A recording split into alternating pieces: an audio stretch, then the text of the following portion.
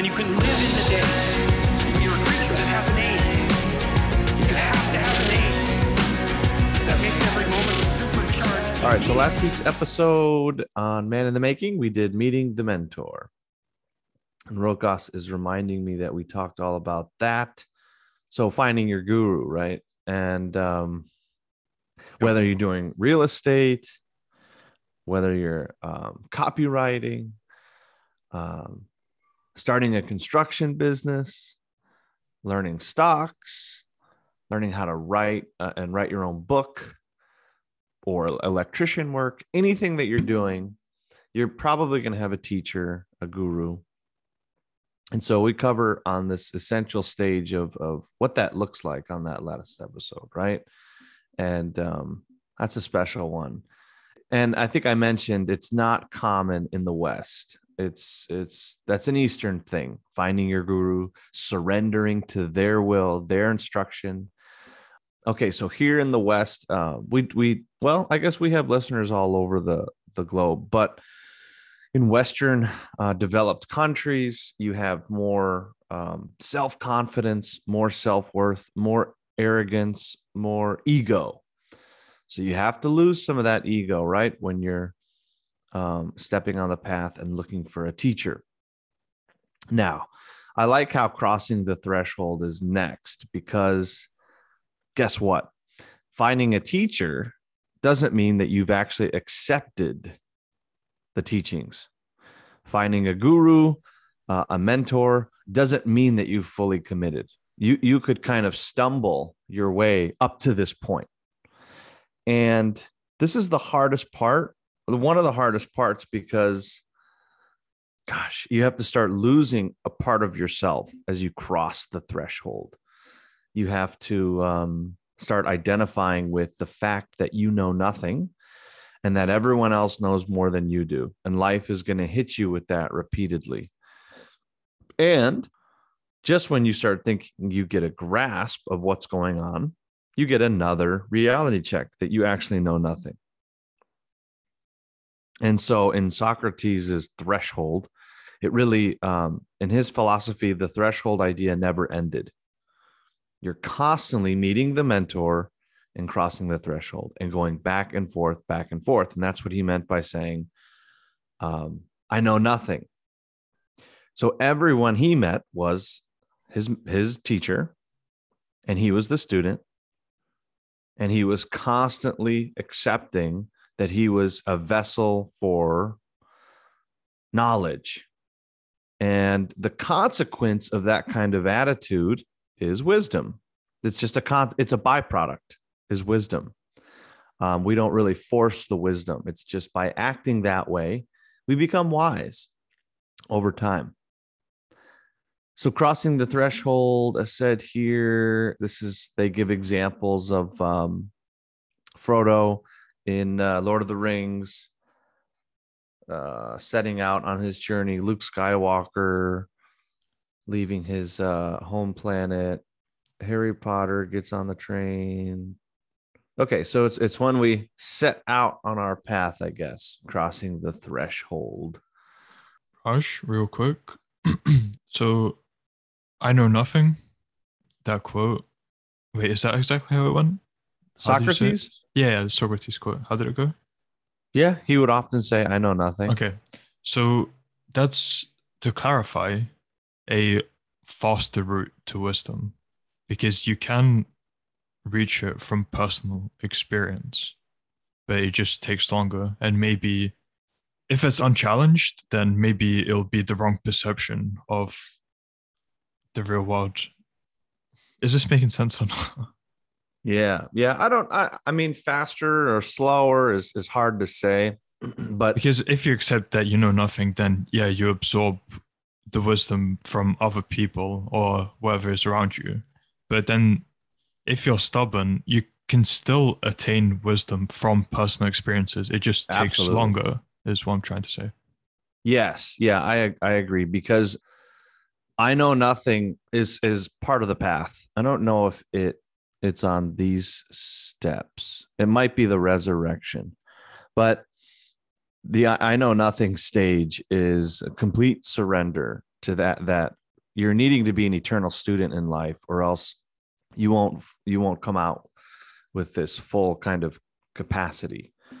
So if we get to that stage first, and that's what reminded me of Danny Miranda reminded me of that kind of starting at that student level. And he may have had a short beginning of where he was conflicted with what he thought he knew about life. But obviously, if you listen to the show, it sounds like he made an extremely fast turnaround, a complete 180, and started to become this I know nothing vessel of absorption of information. And that's the stage we need to get to. And that's the most painful one, because we get to it after we learn a bunch of stuff. We think we learn everything we need to, and we're doing well. And then all of a sudden it's like the ego's final blow occurs. The dark night comes up, and then we arise realizing that we can never know. But from the very beginning, it was I know nothing. So it's a final blow to your self-confidence, in the sense of finally figuring it out. There is no finally figuring it out. That never occurs. That's counterproductive to the way life was designed.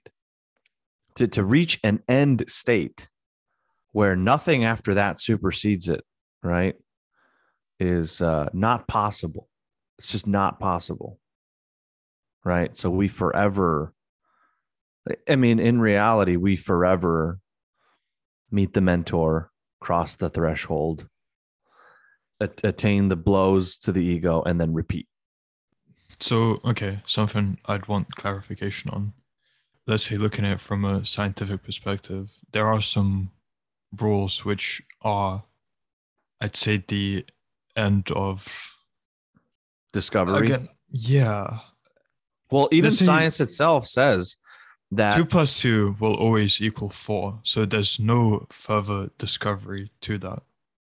Right. Well, I believe science does declare that this is fact and truth until a new science emerges.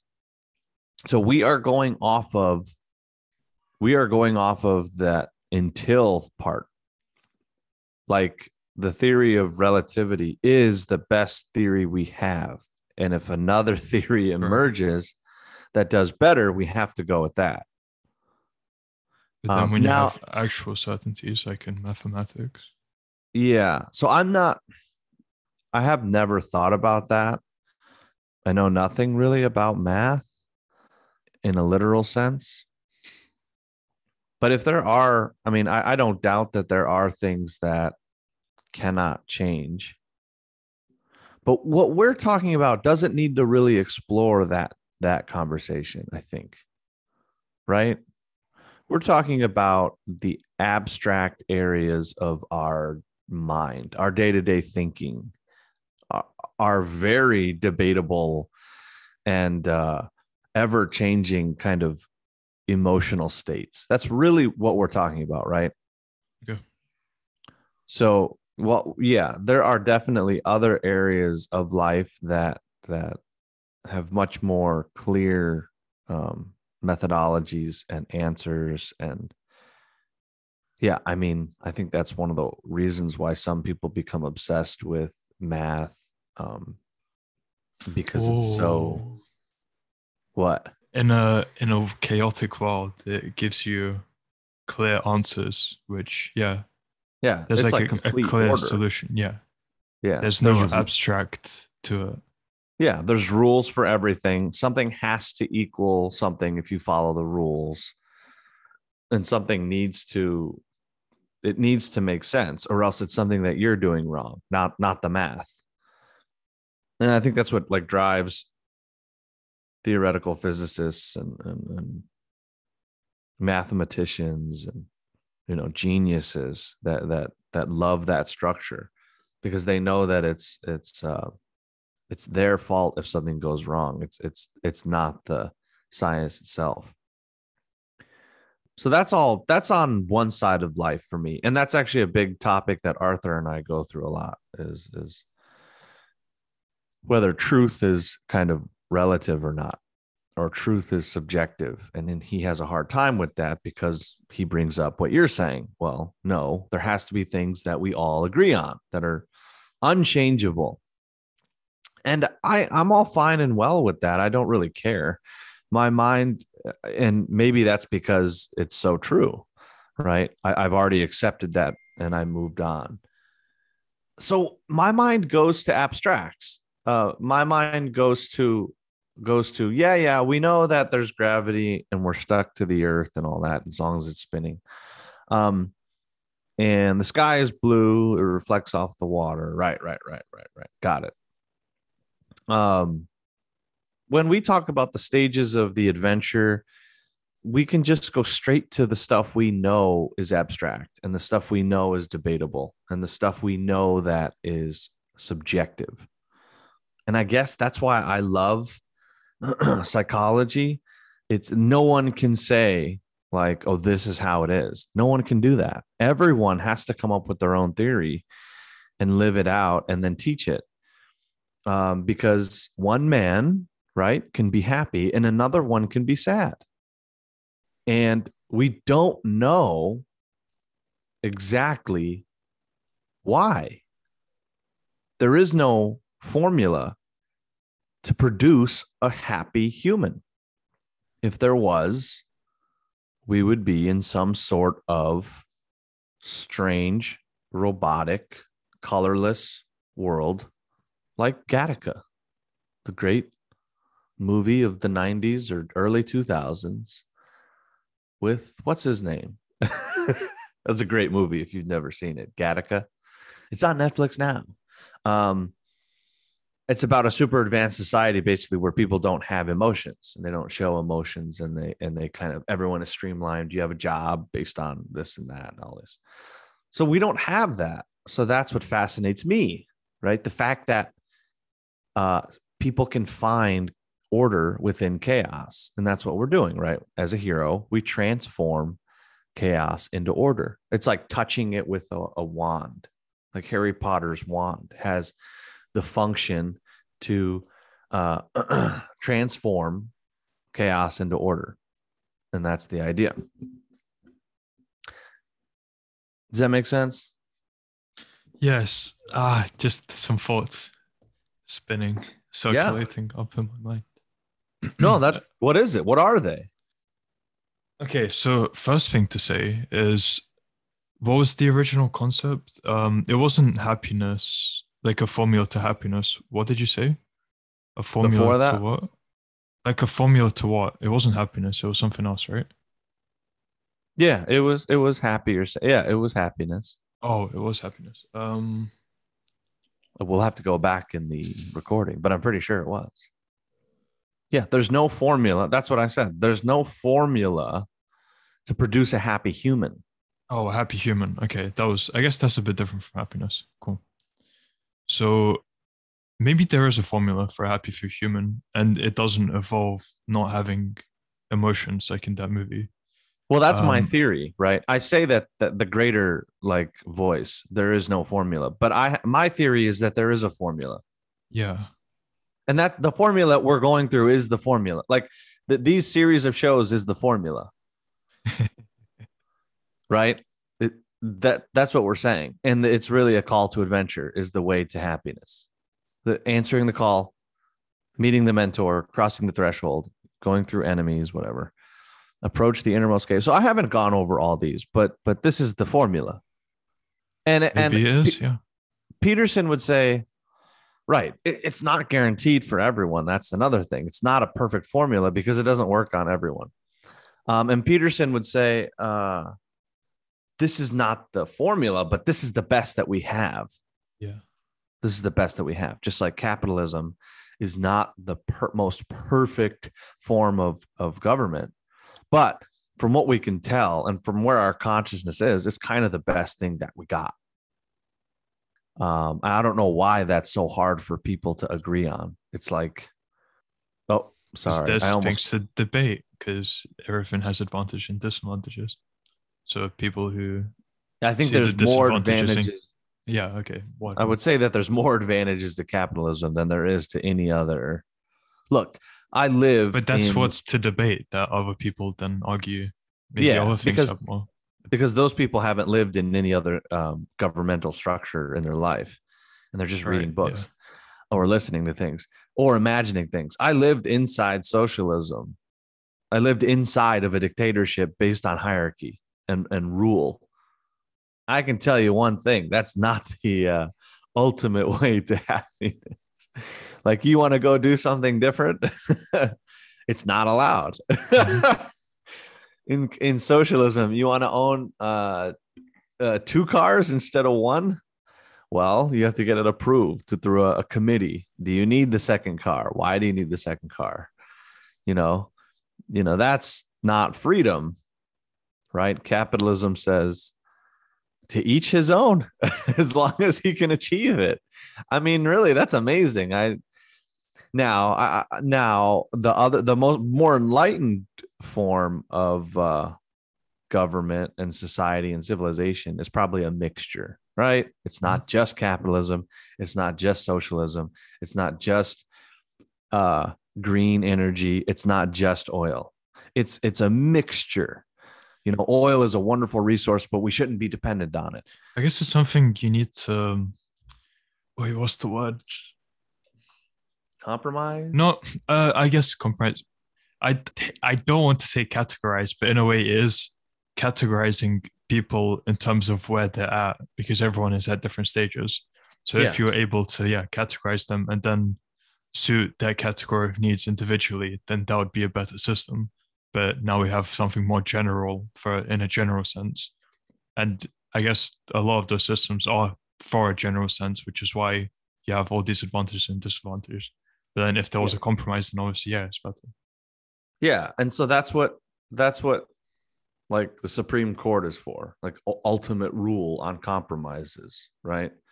Like, there is an amendment to the Constitution, but the Supreme Court can go in case by case decide what is constitutional and what is not, and then they can change something as the times change. So it's flexible. So things should be flexible. Someone shouldn't be so hard fast to the Constitution, like just because it was created. Okay, big deal. That's why there's amendments, and that's why there's different people on the courts to kind of have different perspectives and things like that. And it's very tough because it changes it, if it affects people's lives and stuff like that. So I don't know. We also have the choice to move where we want to move. We can go, if we agree with more conservative philosophy, we can go to Texas. If we Also, agree with, would like to give some like real world examples. So for someone who has self discipline, is a disciplined person, then capitalism is fine because that freedom benefits them. But to someone who is a slave of their mind, then capitalism can be detrimental because, as an example, if we compare TikTok, everyone knows. So in China, they censor the content. So it only shows classical type of music, educational content. There's no, I mean, they censor it. So it's beneficial to consume. But when there's no censorship, then you might be consuming complete junk. So that freedom can be detrimental to you if you don't have control of your mind. So yeah, that's like, yeah, the what I was talking about with the different groups and categorizations. Not everyone benefits from that freedom. right. Like the government handing out money to people during COVID. People loved that. It was like, oh my God, wait a minute. Maybe the government should just pay us to exist. And that's like a socialistic, communistic idea of government. The government takes care of the people. And you talk to some people and they love that idea. But what they don't realize is that the government has rule over the people if they're taking care of them. You want to start a business? Okay, well, the government gets a say because they own 60% of it. You own 40%. That's not capitalism. Capitalism says you own the business. You give the government a cut, but only based on these rules that everyone has kind of decided upon over time. And even those rules aren't that good. This is a complete rant and like side tangent. Okay. But I think that's fine. I don't have much to say about crossing the threshold. So I wanted to go to number 6.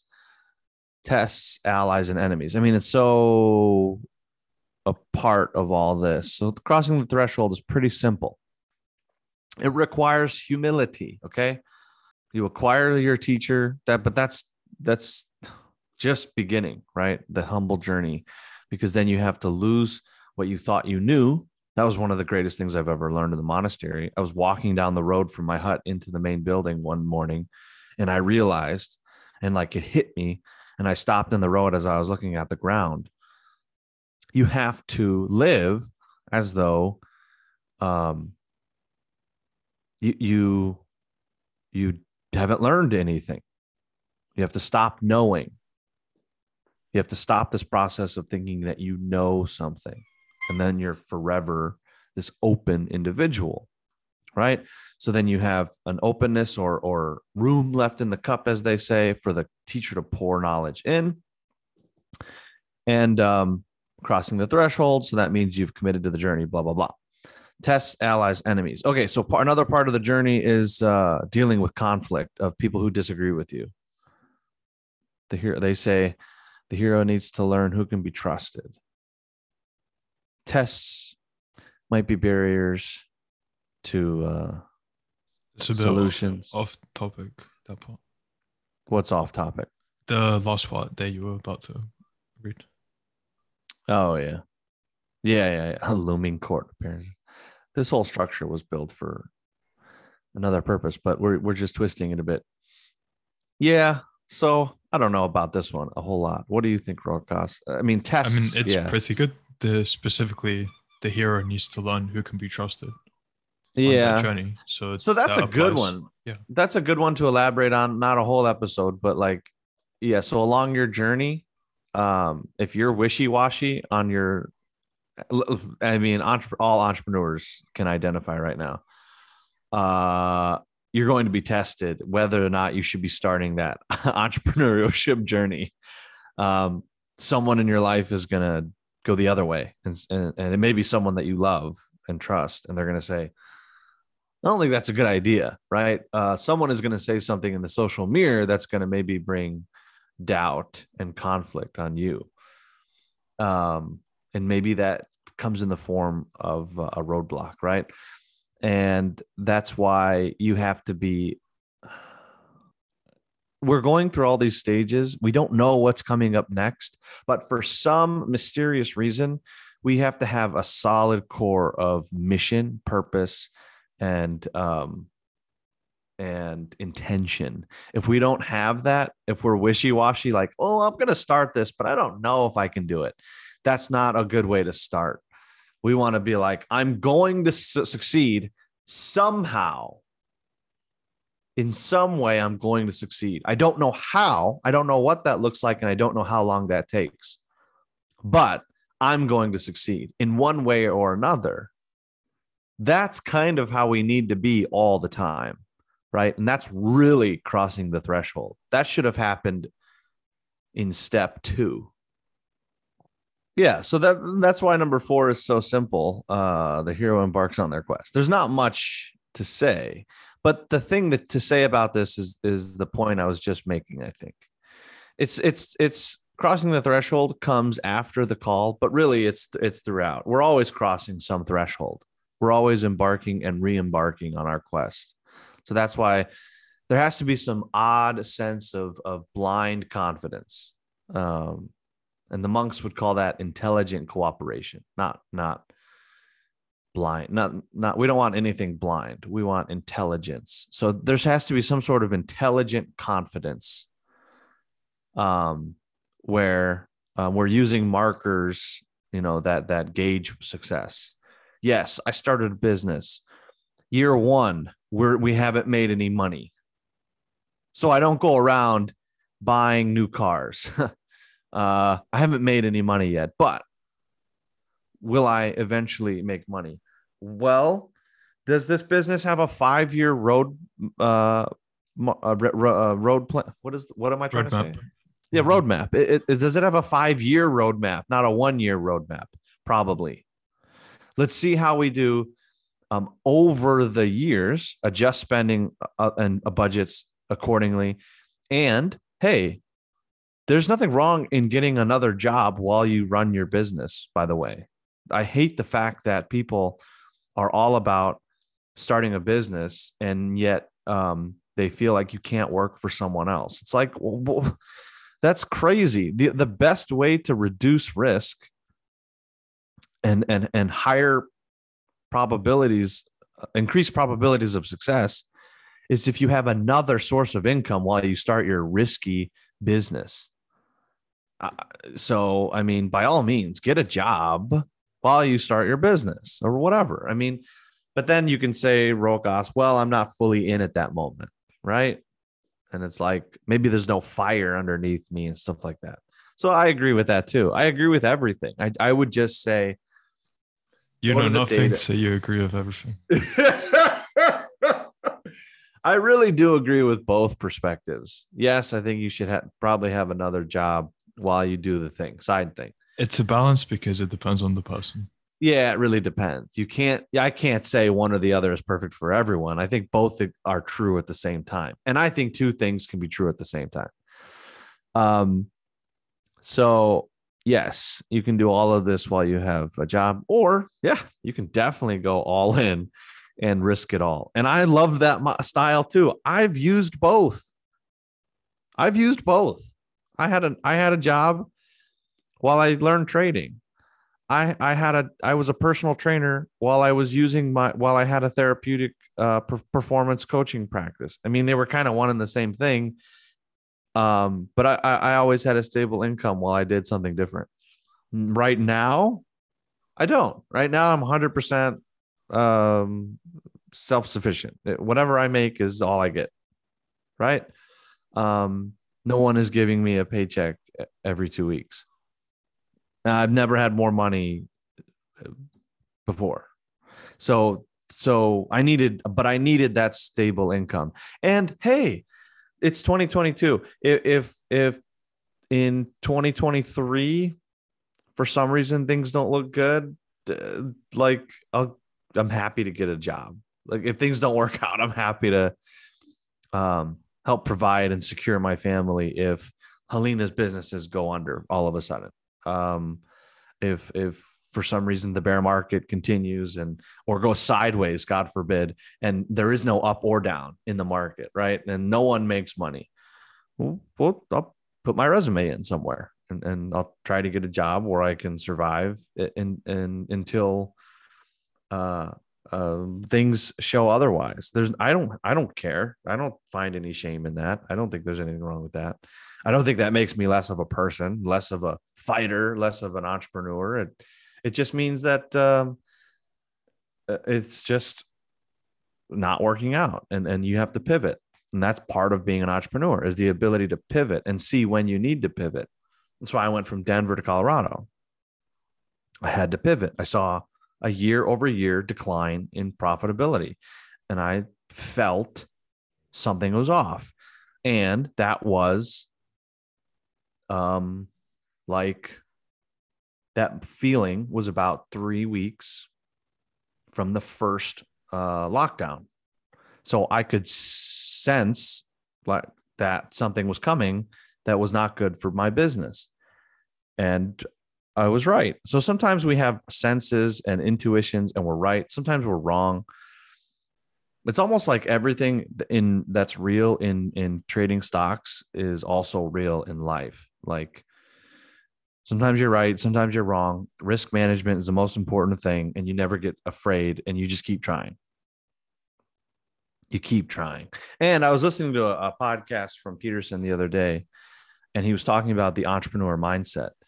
And really, entrepreneurs aren't like 100% successful people, so they start businesses and they succeed and make a lot of money. Entrepreneurs are mostly just creative people who constantly create something, and they never stop trying. And without creativity, they don't feel as motivated to be alive. So that's Yep. all. Yeah, there's no success baked into entrepreneurship. What is baked in is the ability to create, the need to create, and the feeling that if you're not creating, you're not living up to your full potential. So, that's all it is. And like Helena is 150% entrepreneur through and throughout, was just born that way. She cannot, for the life of her, be happy and work for someone else at the same time. She has to be doing something that she started and that sustains by her in breath and out breath. And it's just how she's made. I'm like 50-50. I can go either way. If I get a good job, I would take that. If trading works, I'll take that. Whatever. As long as I can like continue to kind of talk about these kind of things, I think I'm happy. Belly of the whale is the next step. I like that phrase a lot. The hero crosses the point of no return and encounters the first major obstacle. So we've kind of already talked about this. The first major obstacle. Notice the language there. The first major obstacle. They're not Because talking there will about be many. Yes. Yeah, but they're not talking about the small things, right? And that's why we can't use the coffee example in this, because that's a small thing. The coffee example is a few episodes ago, so listen to that. The I first mean, major in that smaller scope, it could be the major thing. What? In that smaller scope, it could still be the major thing. In that small, what are you saying? Smaller scope. Oh, smaller scope. Yeah. Yeah, that's true. First It's just major obstacle. Wait, what? No, go ahead. So I was saying in the first major scope, is that what I said? Wow, because now saying it again, it does sound bad. So in the first major scope, wait, what? But major, okay, never mind. I'm actually You're getting my words stuck on this mixed up word now. scope, and I'm like, nothing says scope. In the smaller, there we go. So in this smaller scope of the coffee example, it could still be a major thing. And why I said, when you said major obstacle, why I said, because there will be other obstacles, is because of the next part, which says, often the hero fails at least one of these tests, because there will be multiple things that come up. Rokas is talking about the next step, the road of trials. The hero must go through a series of tests or ordeals to begin his transformation. Often the hero fails at least one of these tests. Yeah, another ongoing thing. Major obstacles, series of tests, ordeals to begin his transformation. And we've kind of been talking about that the whole time. So yeah, and that's a good one to kind of end on, is that we've done all these things up to this point, which were obstacles in and of themselves. But there's a difference when we decide to do something consciously. Everything kind of works to get to that point, and then everything fails, or it looks like it's not going to work. That's the first major obstacle. It's when we've consciously started the project, and then we're like, oh wait, this actually isn't going that well. This might not be what I thought it was. That is the first major obstacle. It's not the major obstacle of every other step before it, which was a major obstacle. You understand? You see what I'm saying? Am I clearly outlining the distinction of the belly of the whale and the road of trials?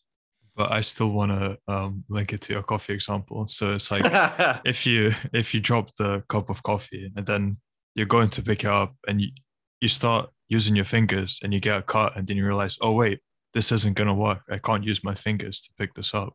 I need to go get a dustpan and brush. I need to approach this differently. Yeah. That's it. I'll take it even.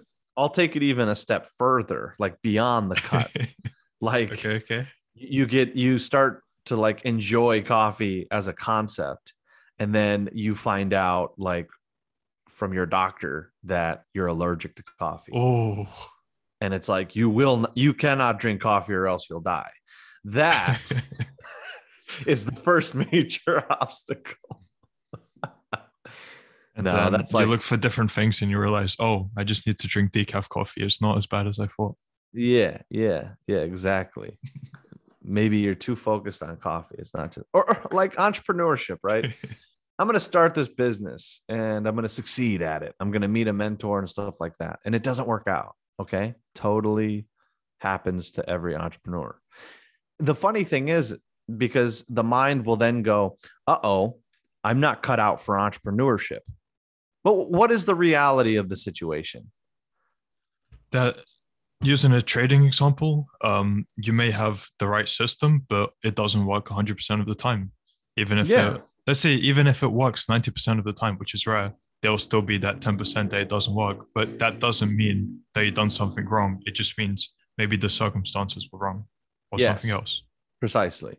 You can't use an all or nothing perspective. You have to say, well, hang on a second. No, I am meant for this, but maybe I'm meant for something slightly different in the same field, or maybe I'm selling the wrong product. I want to sell something, but maybe I'm selling the wrong product. I want to make something, but I didn't get any sales on that first thing. Maybe I'm making the wrong thing. I need to just make something else. It's not that I can't make anything and sell it. Price discovery is another major milestone in entrepreneurship or salesmanship or marketing. Price discovery. You may sell something. You may sell nothing at $49.99, but maybe you make a killing at $39.99. It's just, you don't know. You have to try. The psychology of price points is a study in and of itself for a lifetime. And as long as, you have to at least make sure the buyer or the client feels like they're getting a discount. The discount is like numero uno, right? But also the psychology of the numbers, 7s, 9s, etc. And market research. So you can't get caught up on ultimate failure. It's probably just a tweak here and there, and then success comes after that. And that's on the road. So in the full scale mythological idea of climbing the mountain, in terms of relating that to our challenges in life or our missions, it's most difficult at the top. Like it gets hardest right when you're there about to be successful, is when it gets the most difficult. So they say it's the steep, the peak. What did they say? The summit is the steepest. So right before you get to the peak is the summit, and it's just, it's the steepest part of a peak. Yeah. It comes down to detaching from the outcome, just like in trading. Yeah. Now that's a difficult concept. So we'll elaborate on that, Rokas. But it's what you were just talking about. So in terms of emotions, you detach from the outcome. So, how do I elaborate if this is me summing up what some of the things you've just been speaking about? Well, I didn't really go over probabilities, I don't think, too much. But detachment of the outcome requires you to think in probabilities or scenarios, not in specific outcomes in one-off situations. But yeah, I guess I was talking about that. But that is a difficult concept to understand. I'm still learning about that concept.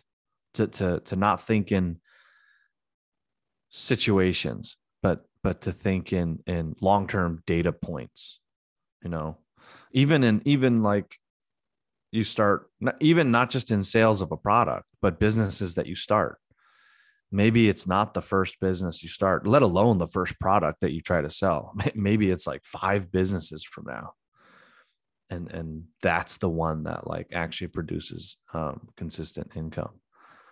It's tricky because I think like in some people's cases, they get really caught up on that one thing, that one entrepreneurial endeavor. But you have to kind of step back and be like, well, if it's your first one, you may just be starting out in your history of entrepreneurship, especially if your family, especially if you're breaking the mold of your generations of family history. I don't come from a family of entrepreneurs. I come from a line of waitresses, a line from immigrants that lived in other places and did other things, and not like wealthy, retail estate, not wealthy real estate tycoons. You know what I mean? So, if we're breaking generational patterns, it's even more challenging. Okay. We covered the first major subsection called departure here in this article. The call to adventure, refusal to call, supernatural aid, crossing the threshold, belly of the whale. Okay, so meeting the mentor and going over our first obstacle. So we've hit like a major portion of our journey. Next is initiation, where we've already covered road of trials, or the first series of tests. We'll cover meeting allies along the journey, woman as temptress, the temptations to abandon or stray from your mission, which, someone is going to see that as sexist, woman as temptress, right? But mythologically speaking, it's the great sirens that in the Odyssey that Homer wrote about, and to clarify, it specifically mentions towards the end they can manifest itself in other forms, and then give some examples. So it doesn't have to be that. It's just mythologically. The thing that strays you from your journey is not always, or probably not going to be, a woman. Like, I don't. Well, if you're younger, it could be. Yeah, I mean, it could be. Or if you're a woman trying to start a business, maybe it's a man that gets, throws you off, and changes the outcome of that. So that's not good in terms of relationship work. We'll go over that next time. That's not a good thing. Your relationship should support your dreams. Atonement with the Father, apotheosis, and the ultimate boon. This is going to be a good next series. Let's just try to cover all the stuff in the next one. Okay. So all of the initiation, right? Yeah. And obviously, we want to thank everyone who is subscribing, downloading, listening, and sharing. We appreciate you so much. You can go check out Everything Is Your Fault at Amazon.com, where I write about my experience as a monk and the lessons therein. I guess I write about my journey of the hero. And we have a lot of episodes. So if this is your first one, enjoy going You're back. in for a ride. Yeah, how much we've evolved through the show and what we've talked about. And this show covers everything. And we have other resource links maybe in the show notes that are valuable. I don't know. Oh, my website. And Zen Mind Academy. Yeah. Oh, yeah. Zen Mind Academy is a nonprofit that I started to start people on the right track of this heroic journey with a formula that I think works well. And it's based off of the 7 principles that I've come up with that helped me succeed growing from immaturity to maturity. And not just me, but that's kind of like a pattern that I saw in all successful people and elite performers from my studies over history. So it's kind of a lot of analysis built into those 7 habits, I guess you could say, that structure someone's life to make them a powerful performer. And you have to do it. You have to follow it. I have clients. This is a side note. I have clients that step on that path and they pay for my services, and then an hour later they do something else. That's not the idea. The idea is that you start the first step, right, which is waking up early, and you finish step number 7, making your life more challenging, and you do that for a year, and then you can say, yeah, this didn't work, but you need to really obsess over those things for a little while. That's kind of the journey of transformation. It's not overnight, not even close. And in fact, just when you think that the steps aren't working, they actually are. Okay, so that's my end to the show. I rarely do these anymore with these ends, but I figured I'd throw one in to remind everyone all these resources exist. We love feedback, so you can find us here and there and reach out and talk to us. We're fairly accessible. Thank you, Rokas. Thank you as well, Raj. And till next week. Ciao. Goodbye.